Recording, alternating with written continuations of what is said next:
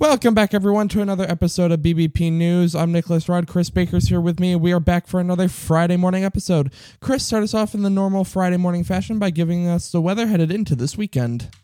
In Los Angeles, California, it is sunny 79 with a sunny weekend. In Houston, Texas, it is sunny 85 with a mostly sunny weekend. Chicago, Illinois, partly cloudy 71 with a sunny weekend. And in New York City, it is sunny 62 with rain moving in for Sunday. All right, well, Chris, we have a lot to get into today, so no reason to really mess around. Why don't we jump right into the news? Sure. The federal student loan forgiveness application is now officially available for all qualified borrowers on studentaid.gov. But what happens if you applied over the weekend during the beta test or if you're applying starting now? First, according to the president, during the weekend beta test, 8 million student loan borrowers successfully submitted an application. If you applied over the weekend during the beta test, you do not have to apply again now that the application is fully launched. But here's the deal. If you applied during the beta test, and even if you apply now, if you're qualified, you're going to have to hang tight on your up to $10,000 or $20,000 of forgiveness. Why is this? The government has said that they are not going to start processing applications until later this month. It's really important to understand that there are several lawsuits trying to shut down this entire program, and those have not yet been resolved.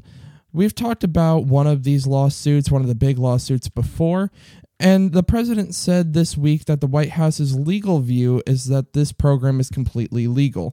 But you never know with the legal system. 30 million American adults could benefit from hearing aid use, and until today, hearing aids have been very expensive and required a costly assessment and doctor's prescription. But starting this week, no more. Hearing aids are available over the counter, but there's a little more to it than just that. It's not all hearing aids. This only applies to certain hearing aids for those who have mid to moderate hearing impairments and over the age of 18. But they're now available at local drugstores like CVS or Walgreens or even at Best Buy, and in some states also Walmart. Some of these hearing aids are going for as little as $199. Prescription hearing aids can sell for anywhere between $2,000 and $8,000. The FDA says that 30 million Americans have hearing loss, but only about 1/5 of these people use hearing aids because they're too expensive or because of the perceived stigma. This is all possible because in 2017, Congress passed a bipartisan law that requires the FDA to create a specific category of over-the-counter hearing aids. And it took this long to go through the rulemaking process, plus President Biden signed an executive order back in July that sped up the rollout. Inflation is going to change your taxes in 2023, and you may get to take home more of your paycheck as a result. The IRS announced this week it's raising the standard deduction and changing income thresholds for the tax brackets. First, let's make this clear. This is for the 2023 tax year. You will file that tax return in 2024, but the changes take effect in January and could show up as lower tax withholding from your paychecks, meaning possibly take home more money.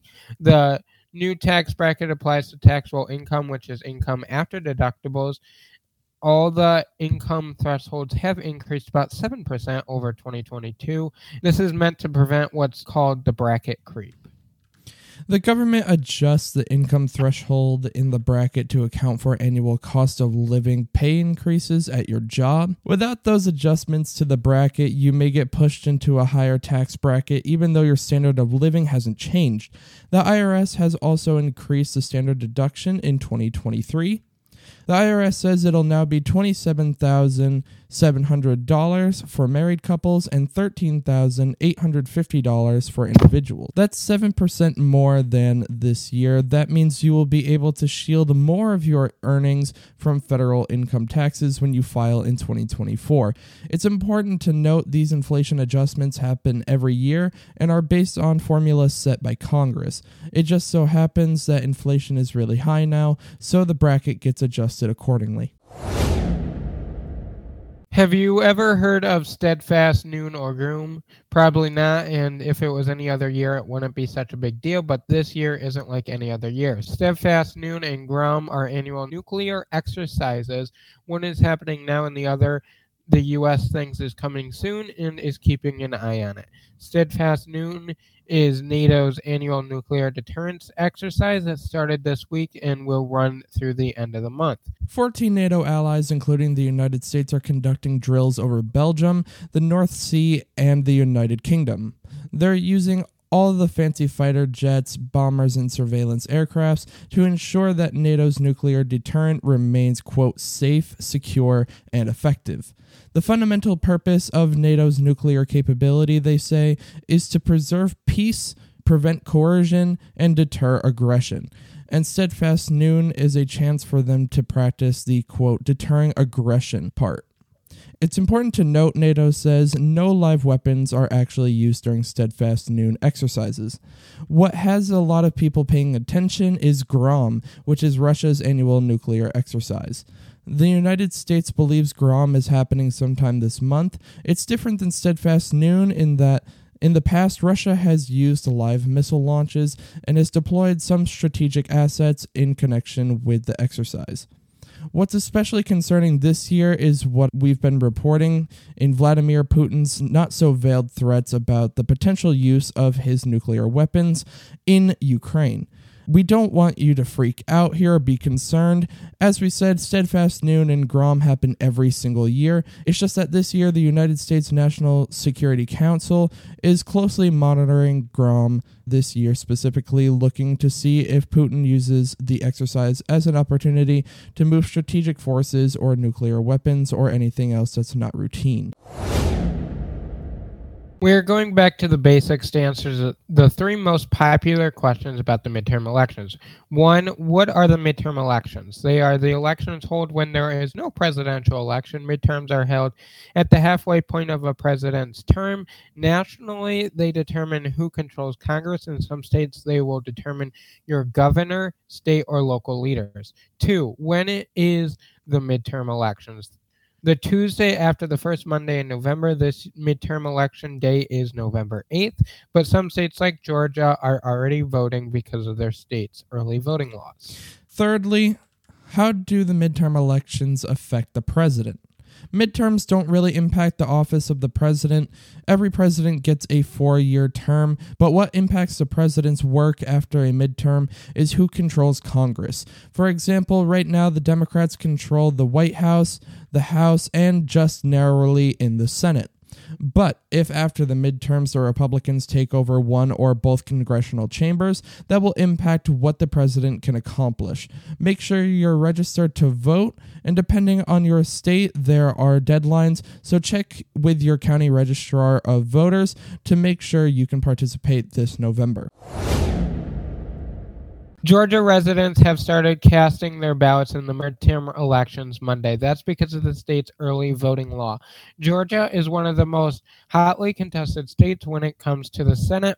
The Georgia race could determine which party controls the U.S. Senate, and Georgia residents are deciding between incumbent Democrat Senator Raphael Warnock and Republican candidate challenger and former football star Herschel Walker. If neither candidate gets more than 50% of the vote, there will be a runoff, and this is important Georgia caveat that not a lot of people are paying attention to, and the outcome that have many political watchers are counting on. The Senate race isn't the only hot race in Georgia. Voters are also deciding who their next governor will be. It's a rematch between Republican incumbent Governor Brian Kemp and Democratic challenger Stacey Abrams. The very next day, we learned those Georgia midterm voters turned out in record numbers. On the first day of early in-person voting, more than 131,000 people cast ballots. On Monday, the state's top elections officials said, up from roughly 71,000 back in 2018. That's an 85% increase from that last midterm election back in 2018, as I said. There are more than 7 million active voters on the state rolls, according to the Secretary of State's office. This turnout just underscores the importance of several key high-profile races being run in the state, including the race for Senate and for governor.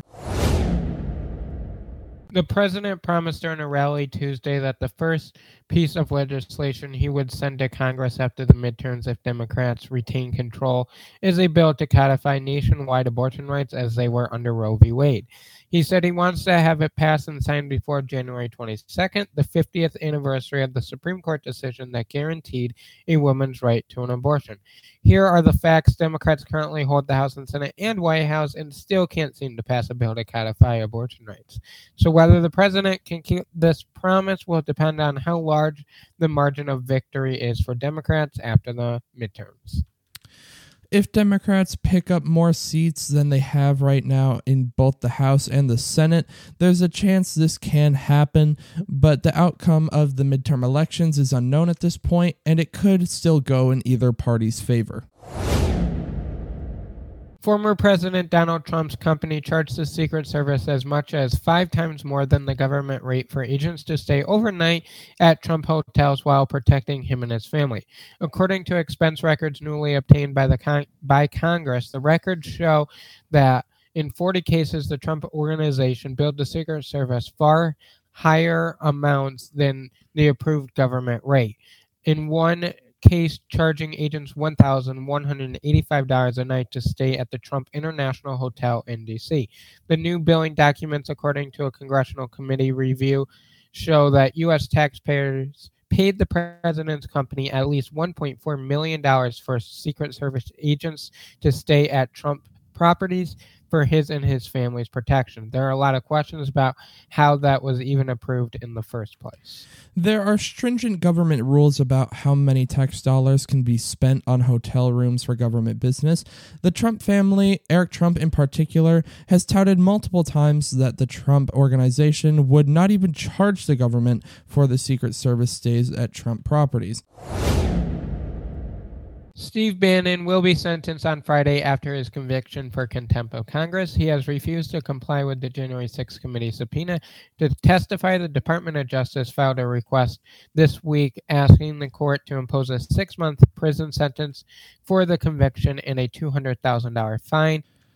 The DOJ argues that Bannon, quote, exacerbated the attack on the Capitol on January 6th by evading the committee's subpoena and that he did not fully comply with the DOJ's own pre-sentencing investigation, accusing him of, quote, a bad faith strategy of defiance and contempt. As a response to the DOJ, lawyers for Bannon asked for probation and to stay out of prison pending an appeal. Sentencing is set for today. Getting into rapid news, members of the internationally acclaimed K-pop group BTS will take a break from their music careers to fulfill their mandatory military services. Amazon workers in upstate New York voted by a roughly 2-to-1 margin against unionizing, according to results tallied on Tuesday by the National Labor Relations Board. Nick, what do you got for this Friday morning good news? All right, so for my good news story today, we have just a straight-up hero story once again. I'm finding a lot of these lately, and they're just too good to pass up on. This one's so amazing. So this couple going on their honeymoon from Rhode Island to Spain. They were walking through, just down the street in Spain on their way to a park tour when they happened to see flames coming out of the door of this building, and they didn't even hesitate. They ran right inside. Mind you, there's no way to tell what this building was. There was no way to tell whether it was just like a normal apartment building or any other kind of residence or anything like that. But they ran in to help anyway, and what they found was a burning nursery. So there were still babies inside that the nurses were working to get outside. There were about 20 babies still left inside. So these two just hopped right into the fray and helped get these babies out safely. All of them got out safe. The staff, the babies, everyone was safe and perfectly fine. And what made this even more amazing is that there was a complete language barrier because no one inside the building spoke any English besides this couple. So there was a complete language barrier, but they almost found what they called like a universal communication, an understanding of this is what we're trying to do, this is what we have to do, so let's do it. And just absolutely amazing story here. You gotta love this. It is. It's an amazing story, and it's impressive as is, but it makes it even more impressive that there was a language barrier also playing a role in that. Yeah, no, I absolutely agree. And it's just one of those moments where you find yourself in such a pivotal situation, in such a high risk situation, and everything's crazy, where you just kind of find that universal connection, where you find that universal communication to say, hey, we're all working towards the same thing. This is a really dangerous situation. We need to move fast. And you just kind of find that rhythm. And what's even more amazing too, I just want to note, is that after all this, the couple still went on their park tour. So they had a full experience that day. Well said. That is the end of this Friday morning news episode. We will be back here Sunday morning for what to expect for the week of October 23rd, the last full week of October, which is crazy to say, but we are at the end of October almost. But until then, have a great start to your weekend, everybody. Bye, guys.